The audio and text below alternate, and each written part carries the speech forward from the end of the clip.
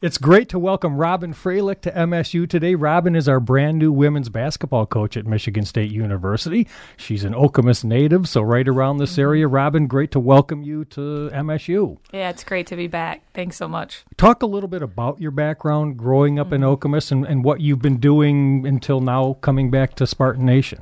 Yeah, so I was actually born in Sparrow Hospital, which is cool. You know, we just drove by that the other day. And I graduated from Okemos High School in 2000. So born and raised, family here, a wonderful place to grow up. I just have so many good memories, and to come back feels a little surreal. It's been interesting, even as we look for houses and places to live. There's a lot of nostalgia. Obviously, I've been back to Okemos a good amount with my family being here, but I've been back as a visitor. So now to be back as a community member is pretty cool for it to come full circle. Yeah. Oh, yeah. When I was 10, I went to a birthday party in that house. When so-and-so lived there. Sure, my husband's ready for all of the memories. Boy, yeah. Well, so Robyn, why now? What attracted you back to lead the MSU program? Well, I just feel so fortunate for the opportunity. I mean, Susie's been the head coach here the past 16 years, done a wonderful, fabulous job. And, for the opportunity to come about, at a time in my coaching career where I've been able to have opportunities, it just feels really fortunate. It's a great job. It's as we're going to get into, the women's basketball has never been better. Just the quality of it, the visibility of it, the product. So I just feel grateful. Yeah. So what is sort of the state of the team you're taking over? And again, like you said, the sport has never had a bigger spotlight. Great time to be assuming the reins, I would think, from Susie. Yeah, still learning a lot with the team. I had my press conference last Tuesday. I was able to meet with them Wednesday, and then I actually had to scoot home because I still had to unpack my office and turning keys and clean and, the transitional pieces of changing jobs. So still a lot of things I'm learning, both of us. I'm excited this week that I'm back on campus, and I'm going to really just get to know them better, get a chance to work out and watch them play, and kind of figure out where we are and where we need to go. And what are some of your immediate short-term goals? And then if you've had time, even some longer range ones you're thinking about. Well, short-term's all people. Yeah. You've really got to get to know the kids. You got to get your staff. We're right now in the process of getting the staff here, and then everyone knowing what we're about. But that does take time, because right now I think the roster is evolving. Who's here, who's leaving, who's coming in. So there's those pieces to it, getting a staff here. But the short term is people. Long term is, let's get all the people under the same expectations, under the same system and guidelines. So I've done this before. I'm actually having flashbacks. I remember when I went from Ashland to Bowling Green, I was like, recently I was like, I think I remember this. I remember all of the sort of transitional energy that goes into the change. But it's really exciting, and so far the kids I've been able to meet with have been great. Yeah, well, and changes in your world happen fast sometimes. They do. So. They do. Yeah. What about as you pursue some of those goals, both maybe some challenges and opportunities you see? Well, a challenge is always in the newness, right? When you're taking over a team and teaching a new system and teaching just a new way of doing things. I think that always takes time. And I always say the trust piece is so important. And it's, it'd be ridiculous of us to think that just happens with a magic wand. I know that I love to say trust is built. It's not built in a day, it's built every day. And so that's going to be two-way with, staff and players, and let's put us getting on the same page, I know takes time. But it's an exciting piece of it. And I always say trust is slow to lose, or fast to lose and slow to earn. So you can't speed that process up, but we can invest in it every day. Yeah. And where does that passion for coaching come from? As a player, did you know you would eventually do it? And what is sort of your coaching philosophy? So some background, in my family, I'm the only person who played basketball. So my family, my brother played golf and baseball. My dad was a swimmer. My cousins were swimmers. So basketball has always just been something I've loved. I never felt like I've been forced into it or that it was somebody else's passion and I tagged along. I remember when I was little, my dad would let me stay up to watch the national championship game. That was sort of the treat. So I just loved it. And I was fortunate. I got to play it when I was really young. I remember, when I was in third grade, I played down at the Lansing Salvation Army on Saturday mornings. So I just got some really cool opportunities.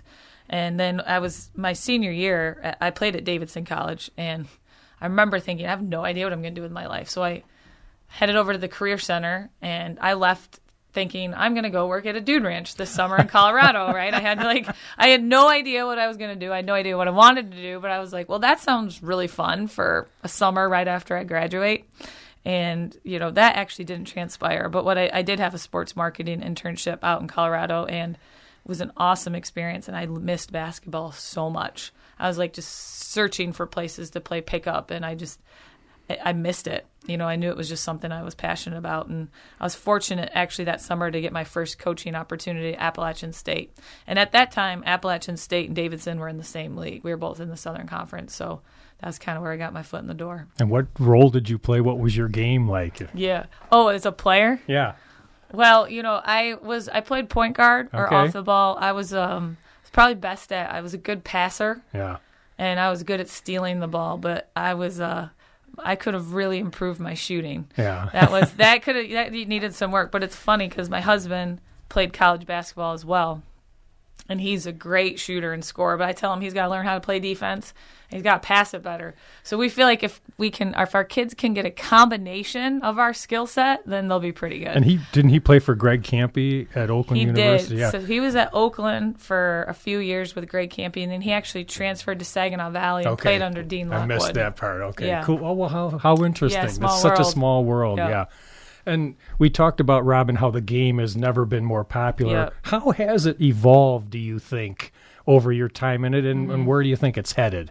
Well, it's evolved a lot. There's been more opportunities. It was funny. I was talking to my mother-in-law, and she's 73, and she was sharing that she played half, right? She was only allowed to play defense, so she played on half of a court. Well, clearly that was a long time ago, but part of it is we've all gotten more opportunities. We've been able to play since we were younger. We've had higher level opportunities, so the quality's been better. You get more chances. You play younger. There's better at level athletes. There's better players, and when there's a better product, there's more eyes on it. And then when the product continues to be so fun to watch, people keep coming back. So I think it's been, Title IX's been a big piece of it. And I think we're continuing to stay in pursuit of more opportunities. And through that, I think we've all seen what it looks like when girls get a chance, right? And when girls also are on TV. Funny story with that, I was obviously just the head coach at Bowling Green State University, and we had a game on ESPNU this year. We played ball. It was near the end of the season. We played Ball State on ESPNU. It was the only ESPN game for MAC women's basketball for the whole season, and it was the first time I think it was 14 or 15 years that BGSU women's basketball had a nationally televised game. And it went to overtime, and it was awesome. And I had 100 texts after the game because the whole world got to see it. So my point in sharing that is when you get chances and you get opportunities, the return on investment continues. That makes so much sense. Yeah. And Robyn, what about just the whole world of intercollegiate athletics? We hear about name, image, and likeness and the transfer portal. Just, again, sort of your assessment and where do you see it all going?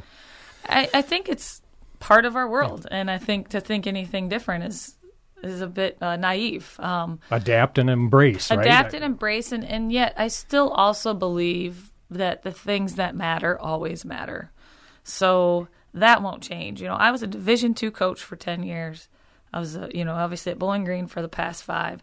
And the things that make a quality experience make a quality experience. Those don't change. Like true relationships, a culture people want to be part of, expectations, standards, being able to help, being able to provide support, like those things really make an experience. And then the added resources are a bonus, and they're part of it. And I think it's really cool. But I've coached really happy kids at D2 where we drove a van and ate Subway, because they were part of something. And I think the things that matter, still feeling part of something, staying in pursuit of something together really matters.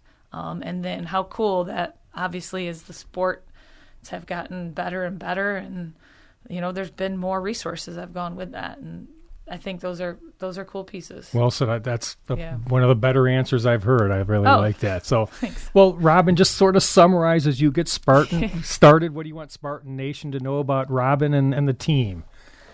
Well, first of all, I'd love to just have the community come out. I think such a big piece of a student-athlete experience is having a crowd that cares, right? Having a student section and an engaged community. And I know that's twofold.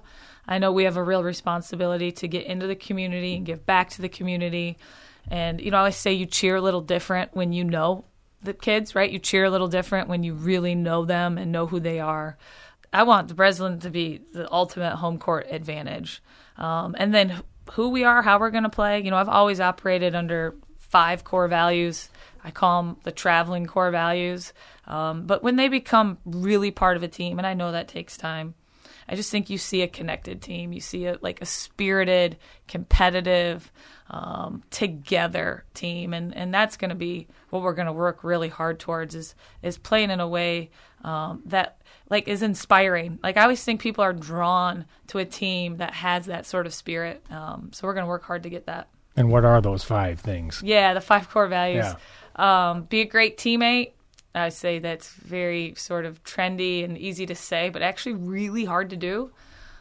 But when you can do it, your whole experience changes. And our second one's manners matter, which we get so many opportunities. We could do so many cool things, and we want to make sure we're operating out of gratitude instead of entitlement.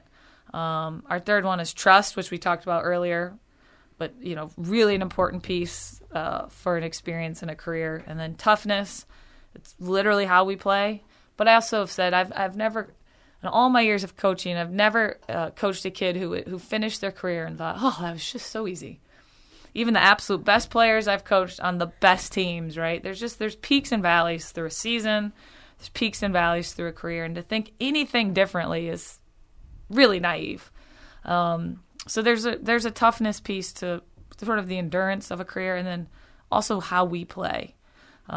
This past season when I was at Bowling Green, we were second in the country in turnover margin. So we forced a lot of turnovers, and we took good care of the ball. But to do that, there's a certain effort and energy that goes into it. Those are great values. Yeah, and then our last one's commitment, which is central to anything done well for anywhere, any job. That piece is really important. But you're right. Anything worth having doesn't come easy. Very few things, anyway. Put it that way. Yeah. There's no microwaves, right? For we live in a world with Google and we have things that are fast, but things that really matter. I actually had this card on my desk that just says, "Great things take time." And if you look at anything in the world, I agree. That's true. Yeah. Robyn, it's been great to meet you. Welcome again to Michigan State University, and I hope we talk again. Go Green. Go Green. Thanks so much for having me. That's Robyn Fralick, the brand new head coach of the Michigan State University Spartan women's basketball team, and I'm Russ White. This is MSU Today.